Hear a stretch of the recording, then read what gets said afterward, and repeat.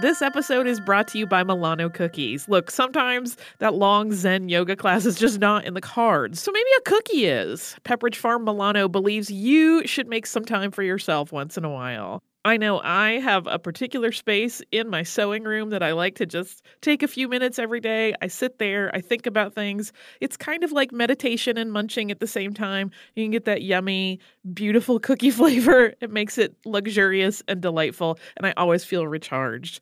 Milano cookies are truly a treat worthy of your me time. They are delicate and crispy with luxuriously rich chocolate in the middle. You really want to keep these just for you. So remember to save something for yourself with Pepperidge Farm Milano.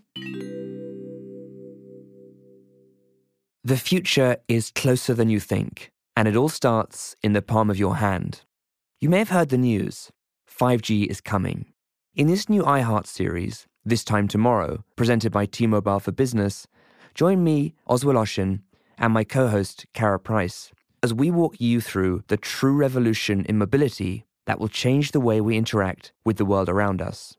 Join us and hear just how close we are getting to a more connected future. This Time Tomorrow is now available on the iHeartRadio app or wherever you listen to podcasts.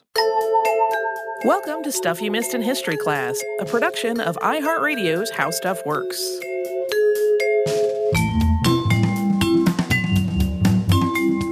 Hello and welcome to the podcast. I'm Holly Fry. And I'm Tracy V. Wilson. I promise we'll shut up about it soon, but we're going to Paris. We are. I'm sure my friends wish I would also shut up about it because they're like, we know you are lucky and you're going to Paris. You can come with us. There is a tiny amount of time that you can still squeak in under the wire on your booking. There are also very limited slots. So there's a possibility if you don't move very fast that those slots will have been taken by the time you get there. So We'll be all sold out. if you have been hesitating, now is the time to go check. Yeah, April 3rd, 2019, last day to do it. Yep, that's it. So you have 2 days left. So today, being April 1st, means you got to jump on it. This is not an April Fool's joke. You have limited time. We're going to be there from June 2nd to the 9th, and we are doing essentially a French Revolution tour of Paris. But there is also plenty of free time baked in so you can explore on your own. And if you're just a single person and you're like, I want to go to Europe, but not by myself, you're going to be with the whole group. We're all going to be together. It's fine. So we encourage you, come and join us. It's going to be a blast. We also are going to do a live show in Indianapolis as part of the kickoff for the Midwestern Roots Conference. That is on July 17th. So if you're interested in getting tickets to that, you can go to our website and look at the, click on the link that says live shows, and that will give you the info. If you want to get to that Paris information, you can go to our website, click on the link that says Paris trip, ! Due to excitement. And that will also give you all the info you might need to do that. So we hope to see people at both of those events. There are more events coming.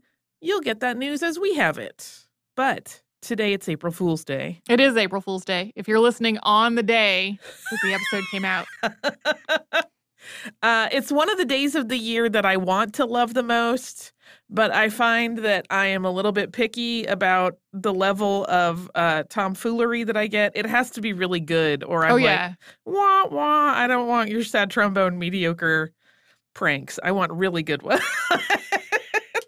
But because it is April Fool's Day, if you're listening to this the day that it publishes, we have this auspicious calendar situation. So I thought it would be fun to cover a historical hoax. And as I was rummaging around for options by blind luck, I ran across one for which the date of April 1st actually figures into the story. And this is the story of the Tiara of Saitaphernes. And this story sort of plays out in 3 acts. So first, we're going to talk about the Scythians and how their artifacts became highly prized in 19th century Europe. And then we're going to talk about the hoax itself and how that all went down. And finally, we're going to talk about an artist who came into fame as a result of his sort of accidental part in this whole thing. In 1830, the archaeological site known as Kul Oba was discovered. Excavation started there. So this site is on the Crimean Peninsula, 6 kilometers to the west of the modern-day city of Kerch, and it was a burial mound. The Kul Oba site really fascinated the world when it was discovered because it was a Scythian burial site. So the Scythians were in the height of their culture from 900 to 200 BCE. And as a nomadic, tattoo-covered warrior culture, they touched many areas of Central Asia. Herodotus wrote about their fierce skills in battle, and they created weapons, particularly bows, that were far advanced over those of other cultures. They were so fast and mobile that they were able to swoop in upon enemy territory and deliver serious damage almost before anyone realized what was happening, and then they would vanish back into their own territory, leaving destruction in their wake.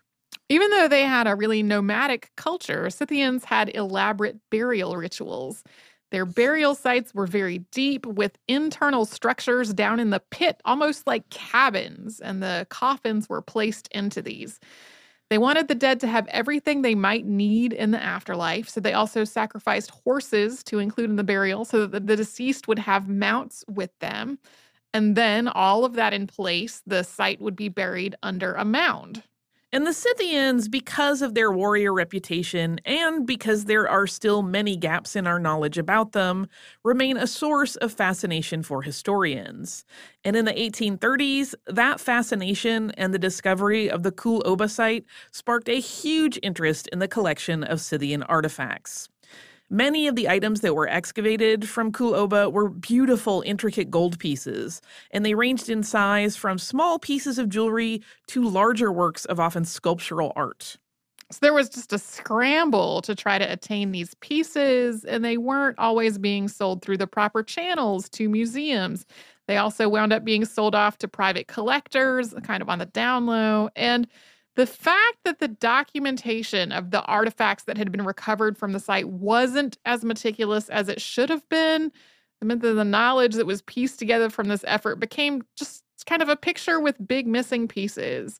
That meant that it was not clear exactly what had been at the site, and that also hindered the analysis and the study of the culture itself that might have been gained from the discovery if things had been more meticulous and regulated. Yeah. I mean, even today, like when we have spoken with archaeologists, they talk about how imperative it is to document everything and catalog everything and its place. And in this case, that was not happening very well at all. It was pretty scratchy and kind of catch as catch can when things actually got notated. And as a consequence, there's a lot of nebulous sort of theoretical stuff that people don't have any real evidence to back up. And all we have to study of the Scythians are these grave sites, which are called kurgans, by the way, which, if it makes you think of Highlander, me too. Because of their nomadic culture, they didn't have things like cities or permanent settlements. So the kurgans are the only physical evidence that's left behind. And after Kul Oba, there were more kurgans unearthed.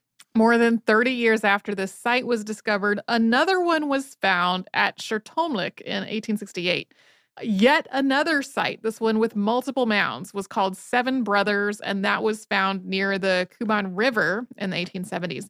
Both of these excavations even more captured the public imagination. Museums were extremely eager to get their hands on artifacts from the Scythian nomads, and it seemed like there could just never be enough excavation or discovery to satisfy this demand for artifacts. There became this really romanticized and kind of fetishized culture. So no matter what was discovered, people wanted more artifacts. Yeah, it was there was a little bit of Scythian fever going on in 19th century Europe. And as the 19th century was coming to a close and all of this fervor was still carrying out, a very short article ran in a newspaper in Vienna. And this brief write-up told the story of a peasant, sometimes you will see this written as though it was peasants plural, from the Crimea Peninsula who had made an astonishing find of historical significance. So important was this item that they had found that the discoverer or discoverers fled Russia, fearing that this thing, which was not detailed, was going to be taken away by the government. A few months later, the Huckman brothers, who were antiquities dealers, held an exhibit in Vienna, Austria. That was in February of 1896. Their exhibit featured a number of rare items that were alleged to have been recently discovered in Russia. Just to be clear, a lot of the places that we're talking about in this episode, if we were talking about today, that would be Ukraine, but at the time it was Russia. Correct. Among these was a tiara. And this is not a tiara like you would think of in the modern sense of the word with some kind of delicate or maybe ornate little diadem. It was a small domed helmet that was 7 inches or 17.8 centimeters tall. It weighs about a pound and it's made of solid gold. Yeah, and it was ornate, just not in the way that we would think of, say, a tiara we might see on one of the lovely wives of the Princes of England. So the widest band of decoration on this tiara shows scenes from the Iliad in carved relief. And then the lower band, which is not quite as wide or tall, depending on how you want to describe it, shows scenes of life in the Scythian culture. And there's also an inscription inside the tiara in Greek, indicating that it is a gift from the people of the Crimean city of Olbia to the king of the Scythians, Saitaphernes. It was a fascinating piece, and it was shopped around by a dealer by the name of Vogel with the story of this clandestine journey out of Crimea. And he told this story to several museums in Europe. Vienna's Imperial Court Museum did not want this artifact, neither did the British Museum, but the Louvre did want it and did not hesitate when it was offered the opportunity to acquire it.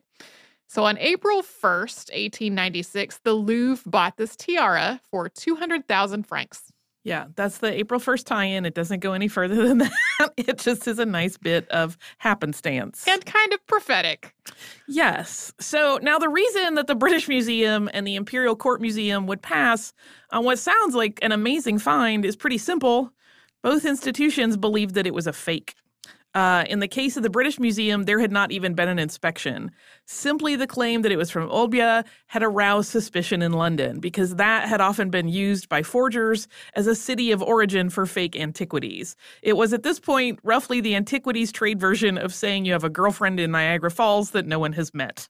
And that perception that a tiara was not genuine wasn't exactly a secret. As a consequence, the press in France started running stories questioning the authenticity of this new acquisition at the Louvre, and the museum's reputation was also in question. So this started a very public battle over the whole issue. On August 8th of 1896, the periodical The Nation ran an article titled The Disputed Tiara in the Louvre, written by French archaeologist Salomon Reinach. It opened with the following paragraph. Quote, "Seldom has public attention been roused as it is just now by a question of archaeological criticism. The tiara of Saitaphernes and the gorgeous necklace purchased together with it for the large sum of 200,000 francs have become a favorite topic of conversation. People talk about them and judge them who had never heard the existence of Olbia, nor of the extension of Greek civilization to the northern shores of the Black Sea. Of course, as the daily papers have taken the matter in hand, much nonsense has already been printed about the tiara, and it is probable, the debate having only just begun, that we shall hear a great deal more of it." There was a lot of squabbling that erupted around this tiara, and we will get into some more of it in just a moment. But first, we will pause for a quick sponsor break. Hey, Holly, we have some exciting news. Yeah, I am wildly excited, and people will have another opportunity to watch me cry at art. Yeah, you sounded so calm, and it's not a calm situation at all. Our trip to Paris last year was really successful, so we're doing another similar trip this year, but this time to Rome and Florence. It's May 14th through 21st, 2020, and like last time, it is with a company called Defined Destinations, who is planning out this whole trip for us. Yeah, and during that week-long trip, we are going to see some of the great art that we have talked about on this show many times, including Michelangelo's David. We are going to go to Tuscany. We're going to visit St. Peter's Basilica. We are going to the Sistine Chapel. So it's going to be a fantastic trip. You can get the whole list of places that we are going and information about booking at defineddestinations.com. Scroll down to the Rome and Florence trip with stuff you missed in history class, or come over to our social media. We have posts about it there too. Hey, listeners, I wanted to tell you about a new podcast from iHeartRadio called The Women, hosted by Rose Reed. It is a fascinating and deep dive interview show where Rose talks to changemakers and disruptors, and she finds out what really drives them. So she will ask each of them, what was your first stand, and how do you navigate success and failure? And really, what's the cost of fighting for others? These interviews are really personal, and they're candid, and sometimes they're a little bit crass, but they are always really enlightening. You can listen to these firebrands and take away lessons that will help you navigate your own life and forge your own path. The debut season includes women like Valerie Plame, the former CIA agent who is now running for Congress, and whistleblower and pediatrician Dr. Mona Hanna-Attisha, who exposed the Flint water crisis and became the center of a swirling amount of problems, and the legendary Buffy Sainte-Marie, 60s songwriter and activist. I have personal interest in this show because I adore Rose and I executive produce it, and I think you're really going to enjoy the way that she gets into these conversations that feel like two friends talking, and they are an absolute delight. So subscribe to The Women on the iHeartRadio app, on Apple Podcasts, or wherever you get your podcasts.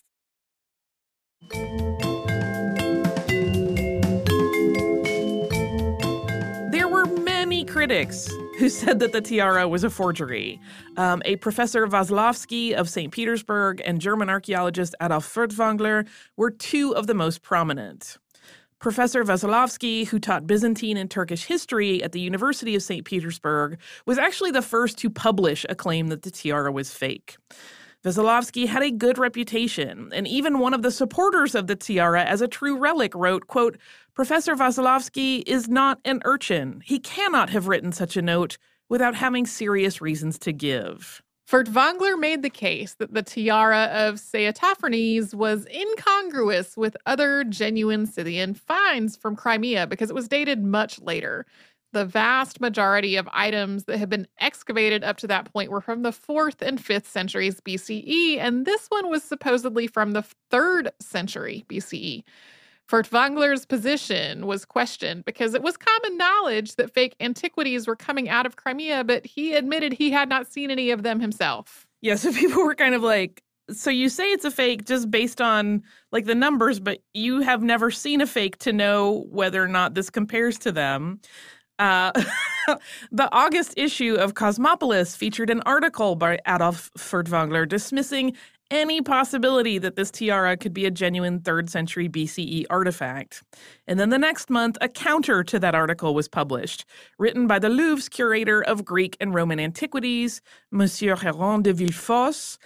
And so began a years-long back and forth between believers and detractors. Critics brought up the pretty glaring fact that this piece looked way too pristine to date back to the time of the Scythians. There was virtually none of the damage that you would anticipate when examining something that old. Furtwängler did concede that some of the tiara was legitimately old. He thought that the 2 brass nails that were used in its construction were indeed antique. Even outside the Louvre, there were people who believed that the tiara was the real deal. That article that I quoted just before the break from The Nation goes on to state quite plainly that the author believed 100% that the tiara and the necklace it was purchased with both were, quote, perfectly genuine antiques. And the tiara's backstory grew and gained more detail as its status was hashed out, including in that article. So according to Reinach, the item came into the possession of a dealer at Ochkov who tried to sell it to a Count Tiskiewicz before moving to Lemberg and then to Vienna for the exhibit that we mentioned earlier. Reinach made the case that no one questioned the tiara's authenticity when it was on display, and that it was only once money got involved that people started claiming it was a fake. He also said that he had been on hand for the meeting at the Louvre where the purchase was approved, and that the committee present did very carefully consider the possibility of a forgery, given the knowledge that Crimean fakes were becoming more and more commonplace. He also pointed out that a lot of the tiara's detractors changed their minds once they had seen this piece in person. Reinach went on to mention that the French public was prone to dismissing their countrymen as experts in anything and deferring to foreign scholars when he shifted from his critique of Furtwängler to discussing Veselovsky.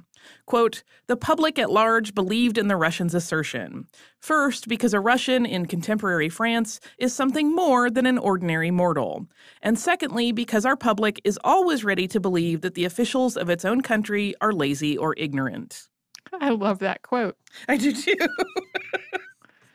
So because Veselovsky was Russian and Furtwängler was German, the Louvre dismissed their writings on the matter that this was just an issue of national jealousy. This perfect and tidy nature of the piece had been the primary clue to its youth for its critics, but the Louvre claimed that made it all the more special as part of their collection because they had this relic that was in pristine condition. The press continued to skewer the museum, though, for more than 6 years over its insistence that the tiara was the real deal. Eventually, an editor at the newspaper, L'Intransigeant, named Henri Rochefort, made the case to the museum that everything would be settled if they just launched a thorough investigation and determined the tiara's origin. And as that was going on, the tiara and whether it was a forgery was international news. And what had initially begun as a debate in antiquities circles over these 6 years eventually reached even the smallest towns in the world. And that spread of information was what brought about a revelation in the matter in the form of a jeweler from Russia named Lifshitz. When this jeweler heard about the inquiry into the helmet's history, he remembered seeing a colleague working on a piece that really matched this tiara. His account of having seen the creation of the item that had been the center of so many public disagreements was printed in the newspaper Le Matin in Paris. And the man that he named as the creator was Israel Rushmovsky. Because he had a reputation for excellent work, Rushmovsky actually had briefly come up as a possible antiquities forger several years before all of this, in 1897. A man named Monsieur de Stern allegedly visited Odessa, where Rushmovsky lived, and started a rumor that this man was creating forgeries. Rushmovsky wrote a letter to the Journal de Débat firmly asserting that he was doing no such thing, and that letter was published on October 3rd of 1897. But none of this had connected the artist to the tiara. It was just a case of a general accusation being leveled based on the fact that Rushmovsky was a very skilled metalsmith working in an area that was well known at that point for producing forgeries. The naming of a specific artist and a witness claiming that the tiara was fake was just explosive.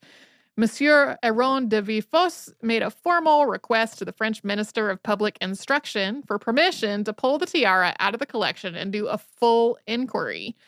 The minister granted the request and ordered a judicial inquiry as well. Once Rushmovsky's name was in the mix in the tiara controversy, the Louvre brought him to Paris for questioning as well. And as Rushmovsky told his tale of creating this intricate helmet, it implicated the Hochman brothers. Rushmovsky said that the Hochmans had approached him about creating the tiara as a commission, claiming that they wanted it as a gift for a friend who was an archaeologist. And he was given reference material, books featuring Greco-Scythian discoveries, to base his design on. He was paid 1,800 rubles for this work. It is unclear what, if anything, by the way, happened to the Hochmans as a result of all of this. They may have been long gone because their name doesn't seem to come up in any accounts of what happened with this whole story after this. Rushmovsky described in detail the design and construction process he had used to create the faux artifact. He made it in 3 separate pieces that were fitted together and soldered in a way that was really carefully hiding the seams. Then he used a hammer to create some dents in the piece. Although he was really skilled and exacting in his work, these were the exact details that an expert would have noticed and factored into an analysis of the piece. One of the characteristics of the dents, which was cited as being an indicator of a fake, was the fact that none of the denting damage had been done to any of the detailed sections, only the pieces that didn't have any design on them. And then there wasn't any weathering other than the minor dings here and there. Yeah, the backstory that was kind of being used when this was sold was like, oh, those dents are from like a moldering crypt falling apart. And it's like, really? Because they have great aim. You would think that an artist coming forward and describing exactly how he made this forgery would close the case, but it did not quite yet.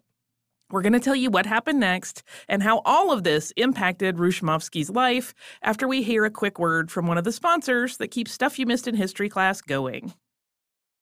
How do you find a new way forward when suddenly you have to, ready or not? All 4 of my kids are grown and out of the house. And I was chucked out of a 25-year career. Super fun. Our lives have changed direction. So now what do? What's the first move when you have no idea where you're headed? For us, it was starting the Road to Somewhere podcast. And we still don't really know where we're going, but every one of our episodes takes us someplace a little different. It's super exciting, but if we're being honest, it can also get a little scary. Because maybe you're relocating. Or having your first baby. Or leaving a relationship. Just starting. Or just starting over. No matter what the change you're going through, the question is really the same. How do we get fearless when we feel uncertain? I'm Lisa Oz. And I'm Jill Herzig. Join us as we navigate our own big life changes on our podcast, The Road to Somewhere. Listen to The Road to Somewhere on the iHeartRadio app, on Apple Podcasts, or wherever you get your podcasts.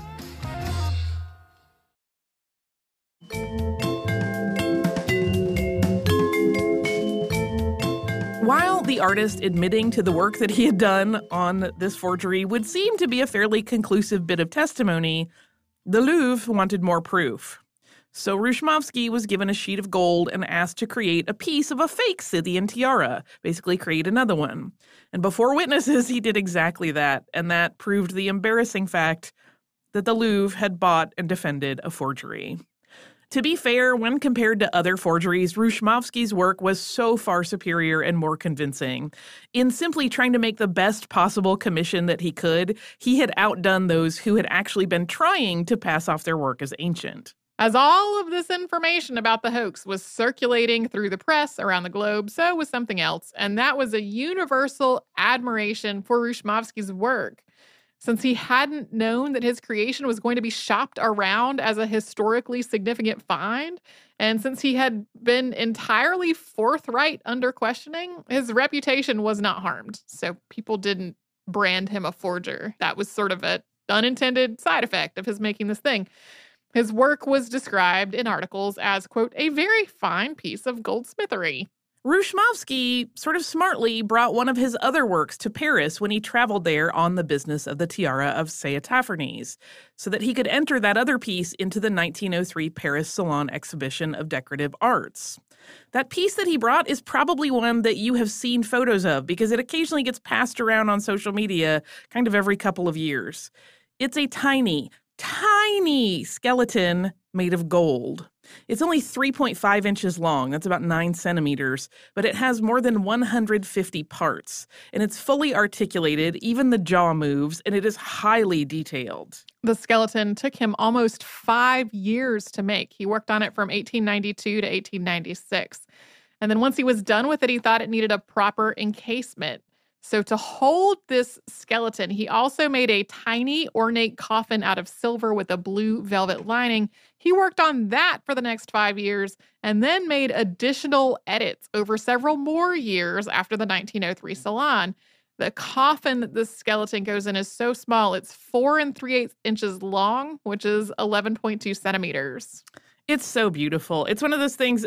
Have you run into it on social media over the years? I don't think so. Maybe it's just me because I run in, Halloween-y, gothy, spooky circles. But it always comes up, and I've had it sent to me many times where people are like, "This is right up your alley." I'm like, "It is." It is so spectacularly beautiful. And Rushmovsky was awarded a gold medal at the exhibition in Paris. And moreover, he gained the attention and favor of a number of wealthy art patrons, including the Baron James de Rothschild. And when Rushmovsky headed home to Odessa, he took with him several commissions for more of his astonishing and beautiful work. From 1903 to 1906, pogroms destroyed much of the Jewish community in Russia.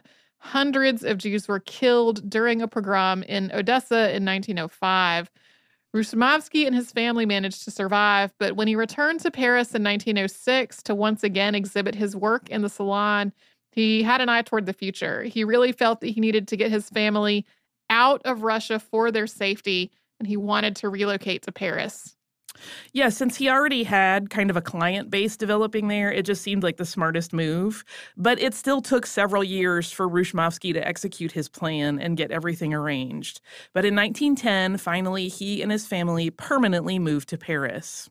He wrote his memoir in Yiddish, and those were published in the late 1920s, and then he died in Paris in 1934 at the age of 74.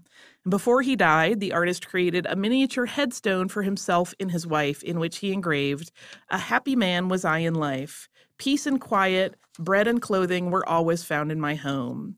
I loved my work, my wife, and my home. Even after my death, my spirit will prevail, as the work of my hands that I have left behind." The skeleton that Rushmovsky made changed hands from one collector to another over the years. In 1997, both it and the tiara were included in an exhibit in Jerusalem titled The Secret of the Golden Tiara, Works by Israel Rushmovsky. On April 29th of 2013, that tiny skeleton was auctioned by Sotheby's, and it was expected to sell for $150,000 to $250,000. But when the bidding was all done, it went for $365,000. The Louvre did not get rid of the Tiara of Saitaphernes after it was revealed to be a forgery. Initially, they kept it tucked away in the museum archive. It was widely presumed that it would never see the light of day again. But in the years since then, its status as a famous fake has led to some public interest in seeing it. In 1954, the Louvre turned the institution's embarrassment into an exhibit and included the tiara in their salon of fakes that they assembled for a limited run. Yeah, there are also, I didn't write down the number, but I think there were 8 fake Mona Lisas included in that exhibit as well, which I thought was a pretty good PR move, actually. The Louvre does mention the tiara briefly on its website as of today in its section on the history of the institution. In its section titled Sadness of the Belle Epoque is the note, quote, "Two unfortunate incidents seem to sum up this difficult period. The 1896 purchase of the Tiara of Saitaphernes, which proved to be a fake, and the theft of the Mona Lisa in 1911. Embarrassing at the time, but I feel like because everyone recognizes what a beautiful piece of work it was, at this point, 100+ years later, people are like, no, that's a valid museum piece now." Yeah. I wish we had a better picture of it available to put on our website. The ones that we have access to they're not particularly crisp, so they don't show all the beautiful detail. Yeah, there are better pictures of it floating around the internet, but we do not have rights to use them. So if you want to see more of it in its full gold glory, you can do that. The British Museum also has a copy of it that has some pretty detailed photographs on their website. So, it's a interesting thing to think about, an artist accidentally being so good at his work that he makes it very easy for a museum to be fooled without ever intending to do so. Yeah. He just wanted to make the best possible gift for that archaeologist that was imaginary that he could. And as a consequence, all kinds of craziness erupted and fights and people. It's very, very funny. That Reichmann article that I referred to talks about, the deplorable articles of other people that will not accept that this is the real thing. It's very funny. People got very, very head up over this whole tiara. And it reminds me a little bit of the Piltdown Man. And how fun it was fun, but also, it's disheartening that human nature is what it is sometimes. But it was fun to read articles about the Piltdown Man that was just people talking with utter confidence about what this meant from a scientific perspective when it was, in fact, completely fake. Yeah, I mean, there are long discussions even now about what percentage of pieces in museums are forgeries, because odds are this is, one of many that passed over the years. There are museums that have purchased pieces that, have turned out to be forgeries, or there are lots of pieces that we probably don't even know are forgeries. And there are plenty in contention all day, every day as we speak. But again, so gorgeous that, in my opinion, it belongs in a museum. Anyway, we're doing a little bit of a very brief postcard roundup for for listener mail today. Nice. Just because I want to get a couple, included when I can, because like I said, we get many, many, many, and I feel bad that we can only read them here and there. The first one is very short. It's from our listener, Kate, who writes, Dear Holly and Tracy, my family is currently enjoying our spring break in Savannah. The city is filled with so much history. Any chance of future episodes featuring Savannah? Maybe.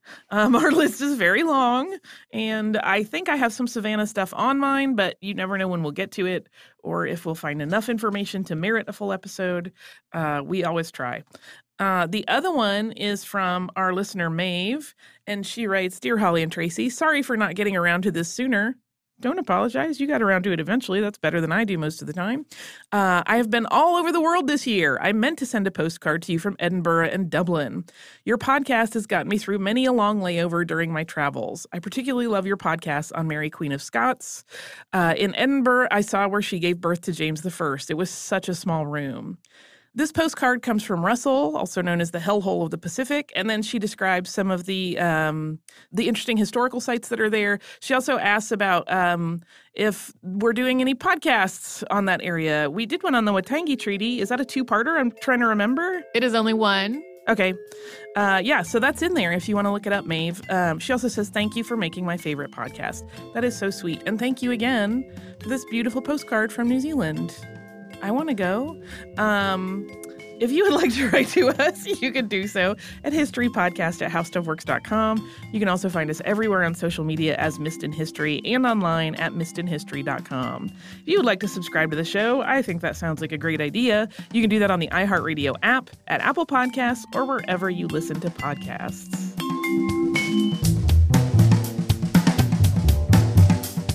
Stuff You Missed in History Class is a production of iHeartRadio's How Stuff Works. For more podcasts from iHeartRadio, visit the iHeartRadio app, Apple Podcasts, or wherever you listen to your favorite shows. The Only Way is Through, a new podcast in partnership with iHeartRadio and Under Armour. Players, coaches, and athletes will share intimate and personal stories of performing at the highest level. Here is Canadian heptathlete Georgia Ellenwood.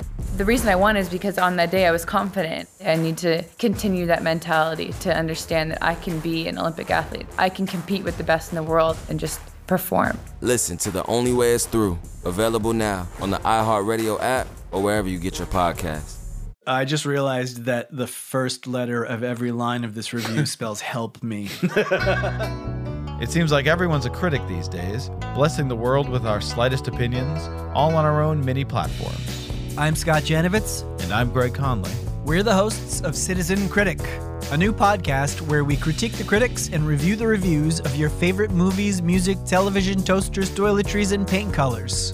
Listen to Citizen Critic on the iHeartRadio app, Apple Podcasts, or wherever you get your podcasts.